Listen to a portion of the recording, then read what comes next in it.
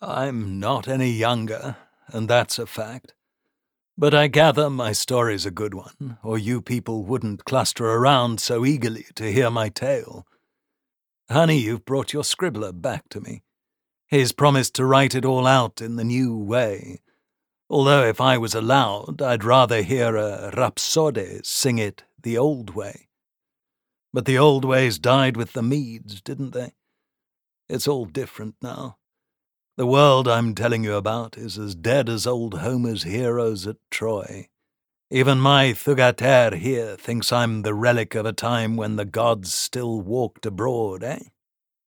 You young people make me laugh. You're soft. But you're soft because we killed all the monsters. And whose fault is that? And the blushing girls come back. Ah, it makes me younger just to see you, child. I'd take you myself, but all my other wives would object. Ha! Look at that colour on her face, my young friends. There's fire under that skin. Marry her quick, before the fire catches somewhere it oughtn't.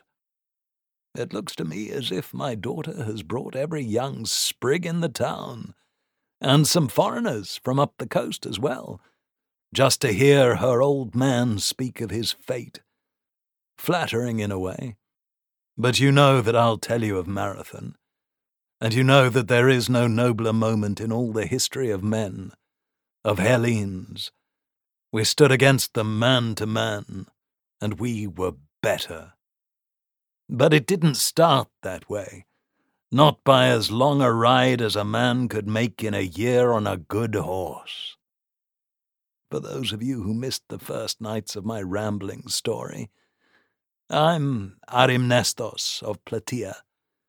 I told the story of how my father was the bronze-smith of our city, and how we marched to fight the Spartans at Oinoi, and fought 3 battles in a week, how he was murdered by his cousin Simon, how Simon sold me as a slave, far to the east among the men of Ionia, and how I grew to manhood as a slave in the house of a fine poet in Ephesus, one of the greatest cities in the world, right under the shadow of the temple of Artemis.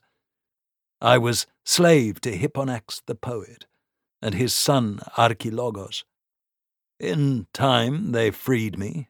I became a warrior, and then a great warrior. But when the long war began, the war between the Medes and the Greeks, I served with the Athenians at Sardis. Why, you might ask?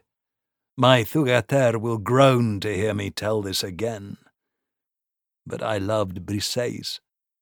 Indeed, to say I loved her, Hipponax's dark-haired daughter, Artemis's avatar, and perhaps Aphrodite's as well, Helen returned to earth